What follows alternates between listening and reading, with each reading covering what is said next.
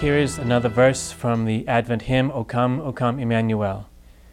O come, thou wisdom from on high, that orders all things mightily, to us the path of knowledge show.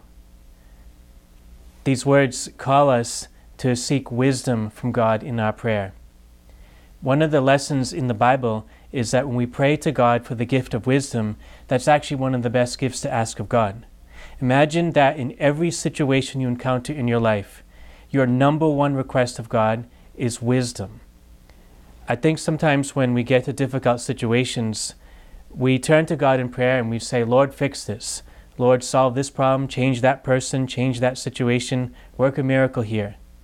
But imagine that our number one priority is not any of that, but our number one request of God, Lord, give me wisdom. Help me to see this situation as you do. Think about this when you come to some situation in your life where you don't know what to do and you don't know how to go on. Lord, give me wisdom. That's what this hymn calls us to do. And then the verse says, teach us in her ways to go. In other words, we're asking God for the gift of wisdom, but then we ask Him to lead us in the right direction, lead us to follow on that path of wisdom.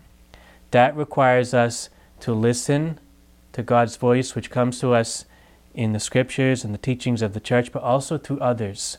God's Holy Spirit speaks to us through others. And it requires of us humility. If you don't have humility, the prayer for wisdom probably won't help you too much.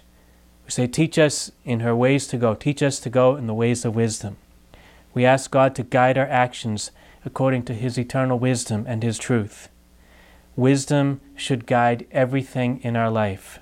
God's wisdom should guide our relationships, our priorities, our decisions, our words, and our actions. And you know something? We should allow God's wisdom to teach us and to guide us in how we experience suffering.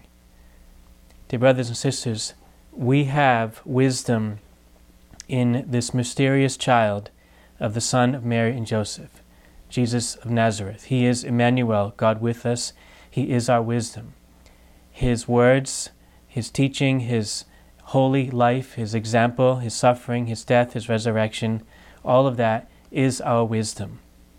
As Christmas approaches and as we move through the Christmas season, let us recommit our vision to continue to see Jesus as our wisdom, to allow His eternal wisdom found in the gospel and in the work of His Holy Spirit to guide us on the way of goodness and truth. If we follow the Lord Jesus, if He is our wisdom, we can never go wrong. God bless you.